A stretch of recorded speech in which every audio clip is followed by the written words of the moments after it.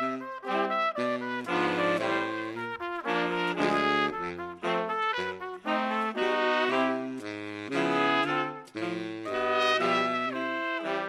began thinking about composition and arranging as a teenager. I had the fortune of being involved in Drika Overton's mad theatrical production of Clara's Dream, a jazz nutcracker, which debuted at the Music Hall, I believe it was 99 or 2000. We did 8 seasons over 10 years, I believe.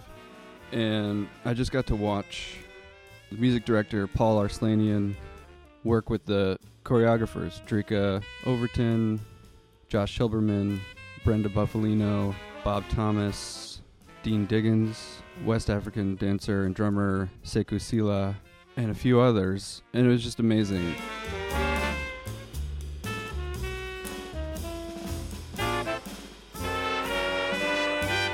So I got to watch all these professional, world-class performers creating stage productions. And then at UNH, when I was there, I created the score for the dance company show. I knew that was the type of work that I wanted to do. Composition, yes, but not just one piece or an album's worth of music, but a larger stage show with a, theatrical arc in mind. So a few years later, sort of on a whim, I decided that for an RPM Challenge project, which is to record an album in the month of February, I would record an album of piano music, but each piece was created in collaboration with a different choreographer based on a story idea.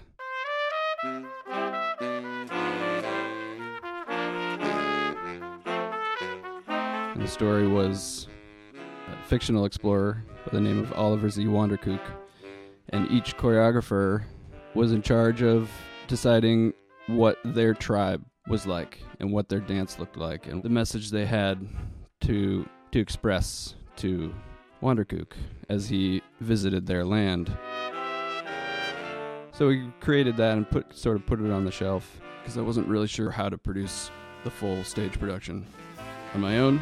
But luckily, through relationships over the years, I've assembled a team of producers and creators and collaborators that are willing to jump on board and finally mount this large project that's taken 10 years to create. So this year, 2017, we'll produce The Adventures of Oliver Z. Wanderkoek.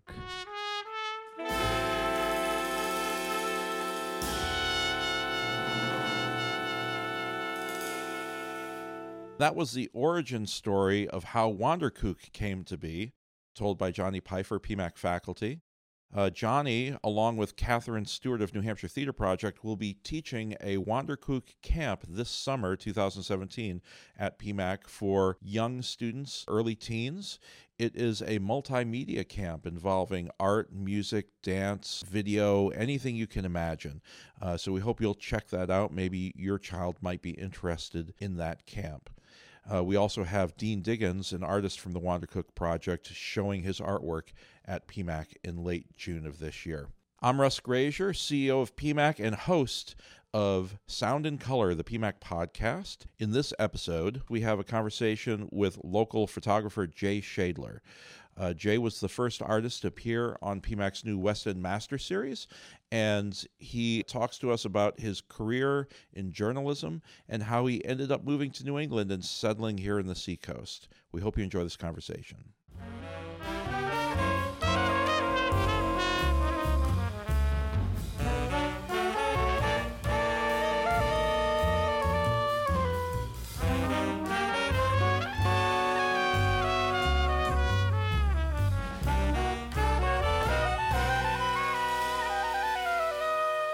This afternoon, I have local artist Jay Shadler with me here at PMAC. Jay has a show in the Haas Family Gallery here at PMAC in the month of September and October. It's 2016 for those of you way in the future who are listening to the podcast back now. But Jay's... What about the people in the past? But we shouldn't leave them out. We shouldn't leave the people in the past out either. Jay and I got to know each other through a mutual friend, and we were very excited to have Jay be our first guest artist on the West End Master Series, which is a new series that PMAC is doing, bringing in local artists to talk about their work. And the first thing I was going to ask you, Jay, because we had a great turnout for that, but I'm assuming people are going to listen to this that weren't able to make your Master Artist or the West End Master Series talk. You titled the talk "A Childlike Vision." Yes. And I was very interested to hear what that means to you. So can you talk a little bit about why you chose that as a title for your talk when you spoke here, and how you view that phrase as having importance to you as an artist? A couple things. When I'm in my studio and parents come in with a child, I always do the same thing. I throw a sketchbook and a bag of crayons on the floor. You don't have to say anything to anyone, and the child is down there creating, drawing, having a wonderful time, and being very free. I've never seen a parent get down and do it. I'm sure that some have, but if I were to do it with a group of parents, they definitely would not. Yeah. So the kids bring a sense of creative freedom that we lose along the way of the journey. That's the basic point. And I try very hard in my work and in my art to go back and find that place. We have so many different technical tools now as artists. I do a lot with Photoshop. I do a lot with hand pastels and paints. But Photoshop is a good example. You know, you get locked in, like everything else. You get locked into certain ways you do things. And what you've got to get past is that ritual so you can get to a place that's fresh and new. And that's one of the things that a child so frequently will do. He doesn't care that he's painting the sky orange. He doesn't care that the ball is square, any of that. So with this is the one reason that I did named the exhibit Childlike Vision is because of that. And the other is I'm a huge Van Morrison fan. Yep. And one of the first lines of Madame George is Childlike Vision. So I combined them. So how does music play into your art? You know, because that's always fascinating for me that a lot of musicians are heavily influenced by the visual art world, and visual artists are heavily influenced by the musical world. And because we have both of those worlds under one roof here at PMAC, I'm always curious how artists feel how that plays into their work. It is. It's fascinating. I mean, I've always loved music. I must say right at the top that the reason that I came here was one quick tour by you at PMAC. This place is a remarkable treasure for this community. And for those who don't know anything about it, come by, obviously. So I've always listened to a lot of music, and I love it. I don't watch television. I've been in, I've did TV news as a network correspondent for 32 years, but very rarely did I ever watch news. So you're like a musician who won't listen to their recordings. Exactly. Same thing. I get it. Yeah. But I always listen to music, and I listen to it when I work. So there's a little vibe going on in the backdrop there, and it helps me maybe get into the zone a little bit. It takes me back to, a child again. Yeah, definitely. So, that's good. There's something about the magic of music that unlocks certain things in your subconscious. And I guess there are aspects of that to every sense. And there are sometimes when I see something in a work of art, it will unlock something in my subconscious. Do you do any with. Visual arts? Actually, it's interesting you ask that. I never really did, but when we started the school here, I made a commitment to take some lessons myself. And I took drawing lessons for about a year with one of our teachers, Anna Nuttall. And it was a fascinating process for me. And I still get out my sketch pad and draw. But the experience of being a beginner at something again and doing something that's in a completely different paradigm that's all visual and not sound related was a remarkable experience for me. I spent a lot of time working on shading and different types of pencils, and I did all drawing with her. and I wouldn't show my work anywhere, but it was incredibly rewarding for and me you to do start that. seeing the world Oh differently. yeah, you don't do. You Oh, really do start to absolutely. see the world. And I started to do things like try and draw my saxophone Yeah. and things like that I'm incredibly familiar with. Yet when I try and put it down on paper, I see it in a completely different way, even though I hold this instrument in my hand every day for the past 40 years. Well, just before we came in here, we were talking, and I said, does anyone come in at the age of 65? That's right. And who's never had any instrument work at all, has never played an instrument?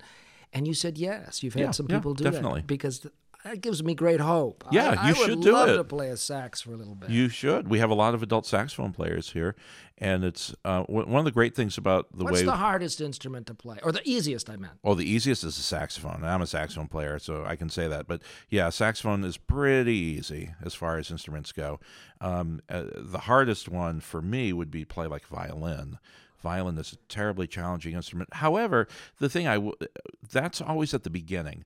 I think when you look at instruments and say what's easy and hard to do, I'm always thinking of the first year, because once you get past that first year of study, they're all equally challenging to really master. Exactly. You know, right, and right, it's right. like some people might look at visual arts and say photography is easier to do than drawing because you got your iPhone and you got your camera and you can do Right. something.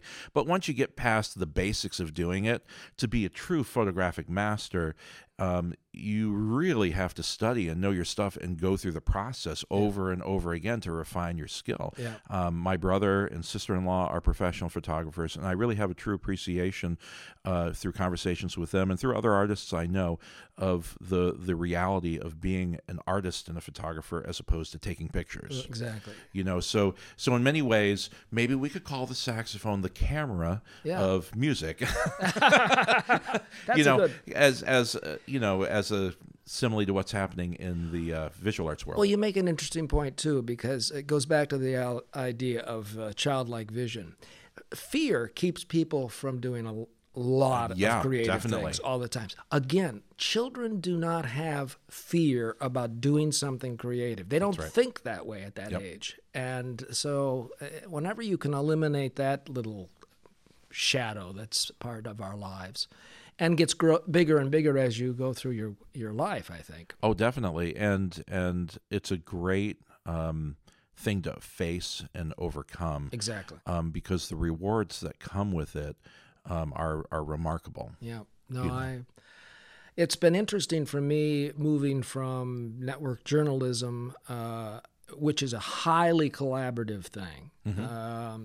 Even though I did all my own writing and reporting, you got producers, you got executive producers, you got editors, and the great thing that I find with my art now is it's a one-man band. Yep, You know, yep. I shoot it, I bring it back home, I play with it, I do whatever I want with it, and if I succeed or fail, it's just me, and I'm not having to go through, a huge line of people who are going to question things. Tell me a little bit about how your career as a journalist informs your art today, because I know that as an artist, everything that happens to me in my life plays a role into how I interpret the artistic world, how I play the saxophone, how I write a piece of music, and sometimes it's not until much later that you can connect the dots to see how things work. But how do you see your career as playing into your life as an artist?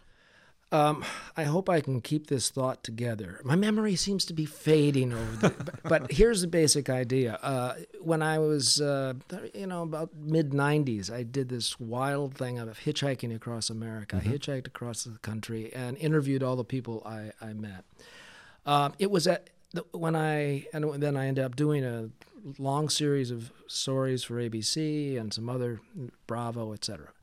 The bottom line is, though, I first hitchhiked during a very dark period in American history. It was right after the Oklahoma bombings, and the country was very paranoid, and it seemed a very dark place. But what I found on the road, from car after car and person after person, was that actually there was a huge amount of optimism and faith and just a sense that my life kind of works at its own level. And we can talk about the darker things, but the brighter things in our lives, which come from family and love and creativity, had sort of gotten pushed aside at that point in my life. And so this reminded me that let's shoot for something that's engaging without being naive, but optimistic.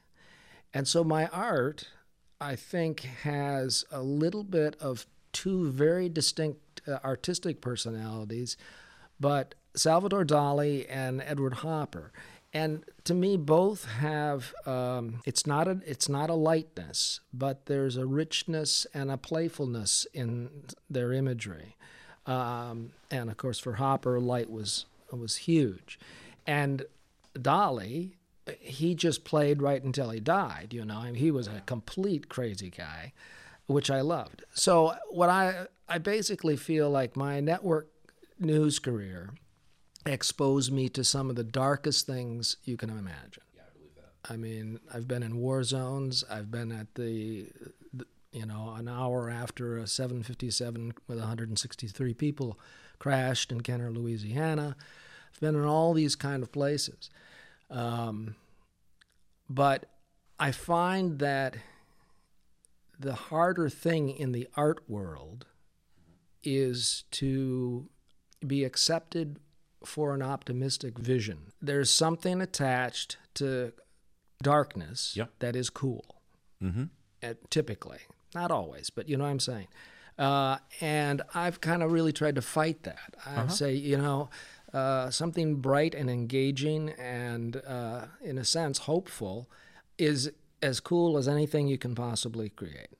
Oh, I agree. That's what I'm going for. Yeah, well, I mean, it's the same way in music. It's interesting. It's with audiences sometimes. I've run across people, particularly in the world of classical music, who feel like music should be uplifting and happy. But then when you go back and look at a lot of what Beethoven was actually writing about and what he was portraying in his life and a lot of what was going on during some of these time periods, a lot of it can be very dark at the same time. It's not that you avoid the darkness at all. It's that you place it in its context. I think that's the important thing. Yeah. Well, that's fascinating. We had someone in the gallery recently checking out one of your pieces. They're checking out all of your works, but it was really fascinating to me because I've gotten familiar with all the pieces that are hanging here over the past month. That's cool. And I saw them focusing on one particular piece, and I saw them call someone in from the lobby to check out this piece.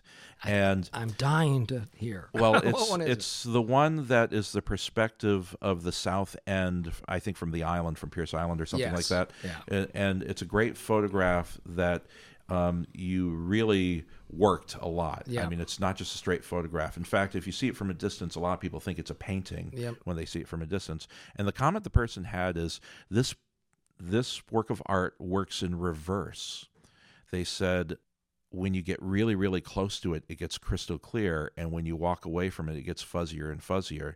And I think a lot of people are thinking in terms of like the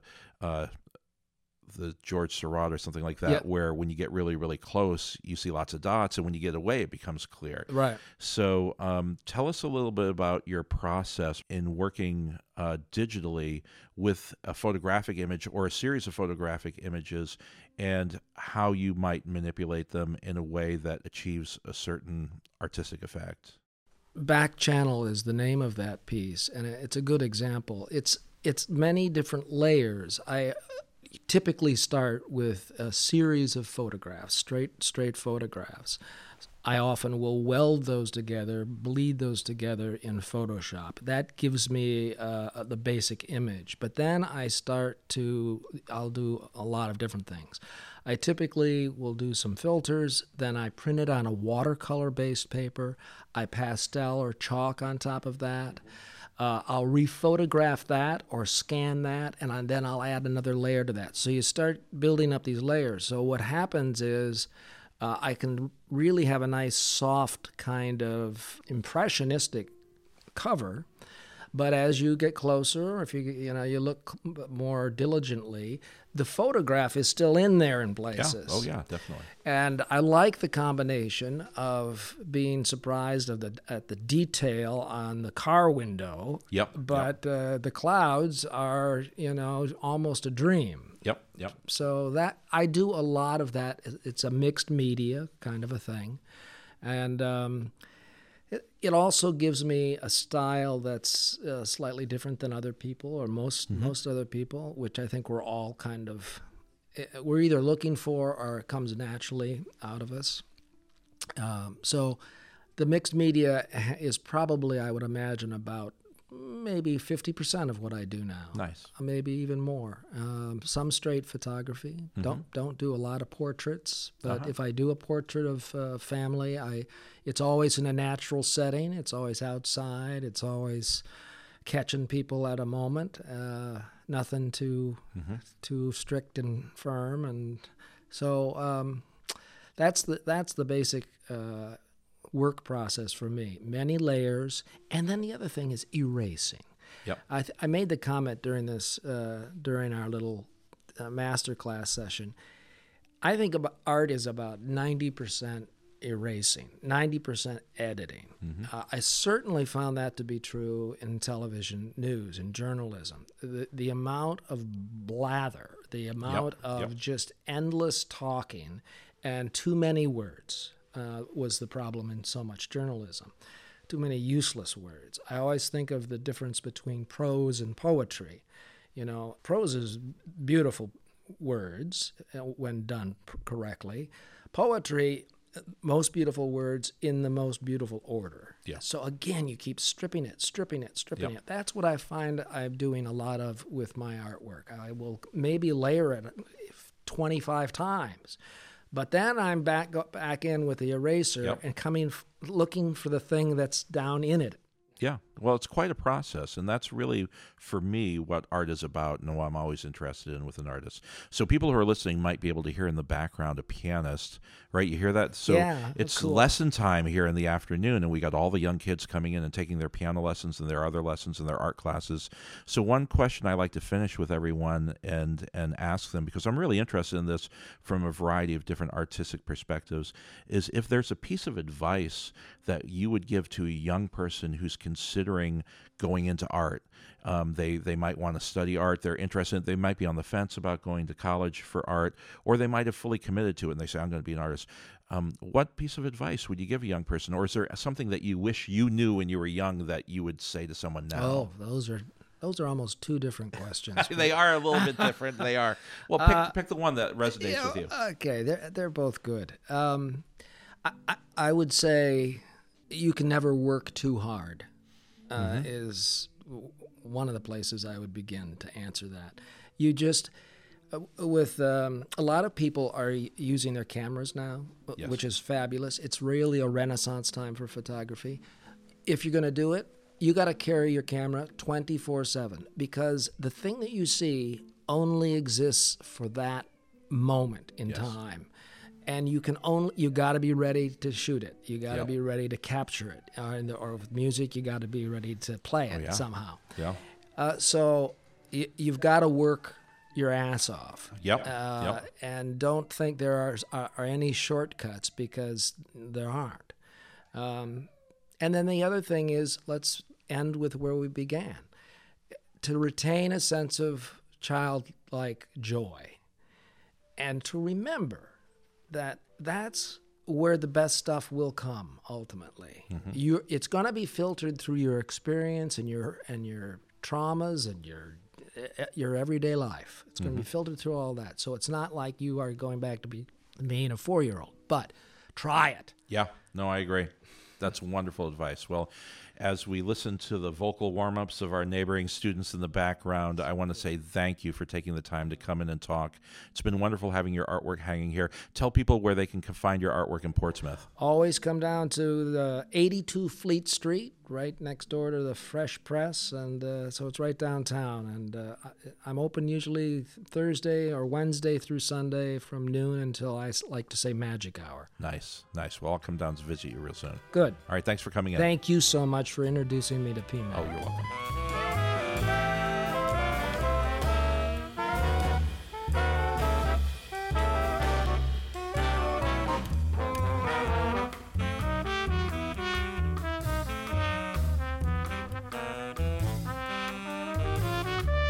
Thank you for joining us for today's podcast, Sound and Color, with our special guest, Jay Shadler. On today's podcast, you heard the music of Johnny Pfeiffer, who spoke earlier on the podcast about Wanderkook. Today we played Two-Faced Rag and River Goddess, both from The Adventures of Oliver Z. Wanderkook. The PMAC podcast is produced by Pip Clues with executive producer Jennifer Minicucci, and it is a production of the Portsmouth Music and Arts Center, a nonprofit community music and visual arts school in Portsmouth, New Hampshire. I'm your host, Russ Grazier. Thanks for joining us, and we'll see you soon.